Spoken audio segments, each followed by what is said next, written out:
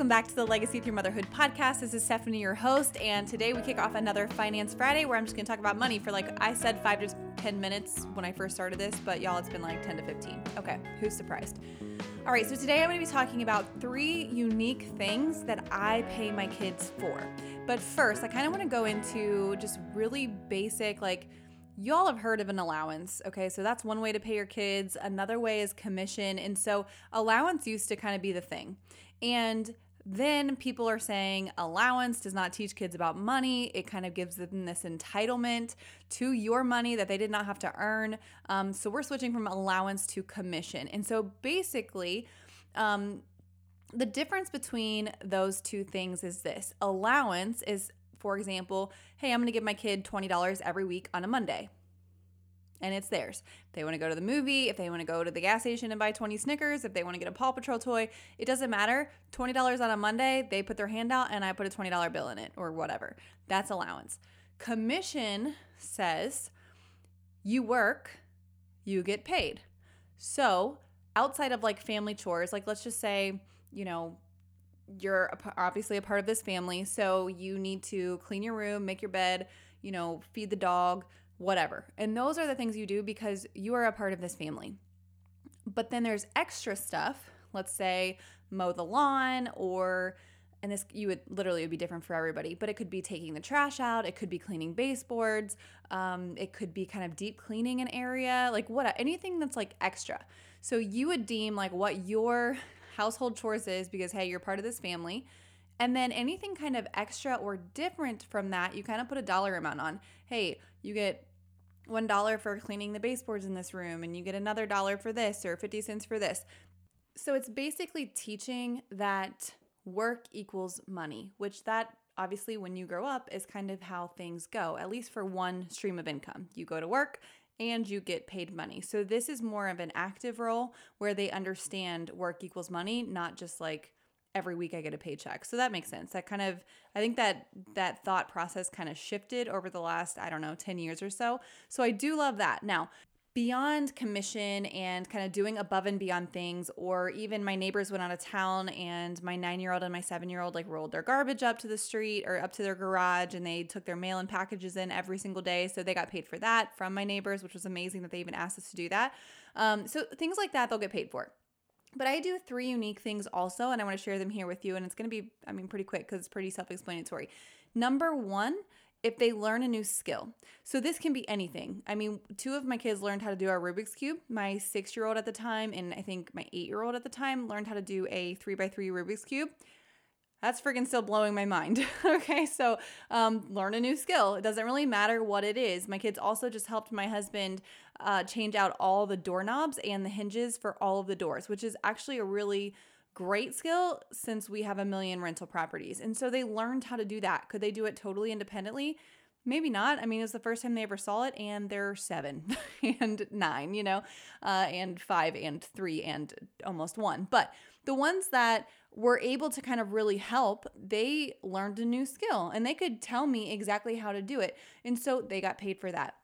So learn a new skill. It could literally be playing chess. It could be, my kids started to learn how to play goalie and actually put some effort into it, right? Not just one time played it in a game.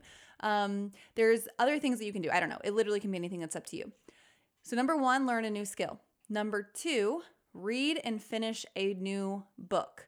I do not care if you can hear clicking, I had to go get little Miss Lucy up from her nap, so she's right here playing. So mom life. Okay, so number 2, read and finish a book. I do not care if this book is on something nonfiction and, business, which listen, again, they're 5, 7, 9. Or something, that they're learning something legitimate from, or if it's about a freaking bunny, I don't care. It needs to be age appropriate. So my 9-year-old can't be reading a little baby picture book and getting paid for it. He's on to chapter books right now. He's reading the Chronicles of Narnia. So every time he finishes the book there, he'll get paid. And so right now, he gets $1, maybe $2, depending on how big the book is once he finishes an entire book. My 7-year-old gets about 25 cents for finishing a book because he can read a whole book pretty quickly. He's really not in that chapter book stage, but he can read a pretty good book. He just read The Giving Tree, which is longer than a hard back where like a baby book, not a baby book, but just like a younger, he's in first grade book, like The Giving Tree is a little bit longer. So he got paid a 25 cent. Good Lord. He got paid 25 cents this morning because he read that, and we did that during our reading time. So read and finish a book, learn a new skill. And number 3 is to get out of your comfort zone. For example, my 9-year-old is not necessarily shy, but he doesn't necessarily love to be in front of people. And they are doing a talent show at his school. And he was like, nah, I don't want to do that. And I think most of the kids were singing or dancing or playing piano or like doing something like that. And he's like, I don't know what I would do. So I was like, why don't you get up there and do your Rubik's Cubes? Like, that's a skill that you have that like blows everyone's mind every time that you do it. Why don't you get up there and do that? And we'll play some cool music behind you and I will pay you. And he's like, what? And I'm like, because like, this is obviously out of your comfort zone. And it's one of those things where it takes a little bit of push to like do something new and to get out of your comfort zone. But then once you do it, 9 times out of 10, you're glad that you did it. And so as far as the whole commission thing and saying like, hey, you have to work to get money, I think that's great. But also when you're trying to think about longevity and you're trying to think about even the very basic building blocks of like passive income or entrepreneurship or whatever else, I want to teach them that trading their labor for money is absolutely a thing. And that's typically how we all get our first type of income. But down the road, you can also trade your skill or your knowledge for income as well. And getting out of your comfort zone can also render you new deals or new opportunities. Lucy's playing with a piece of paper. So sorry.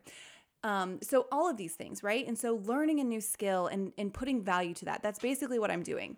What do I want my kids to value? And then I am putting a dollar amount to that, because put your money where your mouth is, right? Or that's not the right saying. Put your money where I want my kid to focus on, that's where I'm going to put some money, because money speaks to kids. So I want you to learn a new skill and I will pay you for it. I want you to be reading books and I will pay you for it.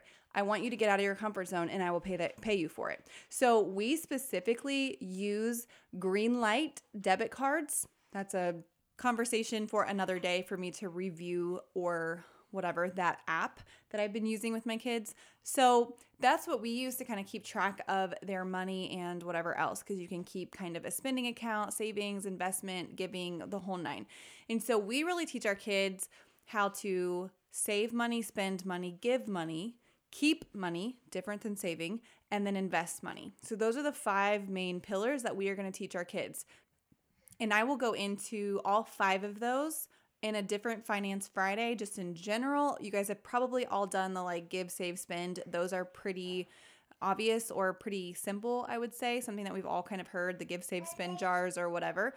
But the keeping money is typically a new concept, and teaching our kids to invest. We know what investment is in the sense of like our, hi Lucy, but our 401k or investing in the stock market. And so what does that actually look like with our kids? And are there different ways to invest? Obviously there are a million different ways to invest. I used to only think it was retirement as far as like a 401k or the stock market, but there's a lot of different ways. And so that will be a new episode, different episode on a Finance Friday of how to really incorporate teaching your kids those 5 things. So just for a recap, typically you want to pay your kids commission, not just allowance, where you are actually having them work for money, and so that they understand that work equals money, which typically is going to be the way they get their first job, or that's how they get paid right off the bat for most of us. The other 3 unique ways that I pay my kids for is to learn a new skill, read or finish a book, and to get out of their comfort zone. And with all of that, as they're earning this money, because it is important that we give kids an opportunity to earn money, because that's when we are able to teach them on what to do with that money. So whatever you decide to do, your kids need to be able to have money in some way, shape, or form. Whether it be allowance, commission, you doing your own thing, kind of like I found my 3 unique things, whatever it is, you need to tie either work or skill or knowledge to money, and then have them earn it, and then teach them what to do with the money they now have in their possession. And again, I will just say I teach my kids to save, spend, give, keep, and invest. So we will talk about that at a later time.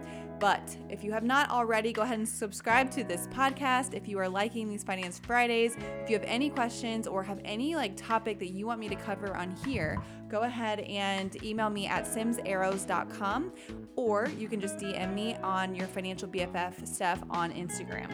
And I look forward to walking with you to help you find your grit while completely covering you in grace.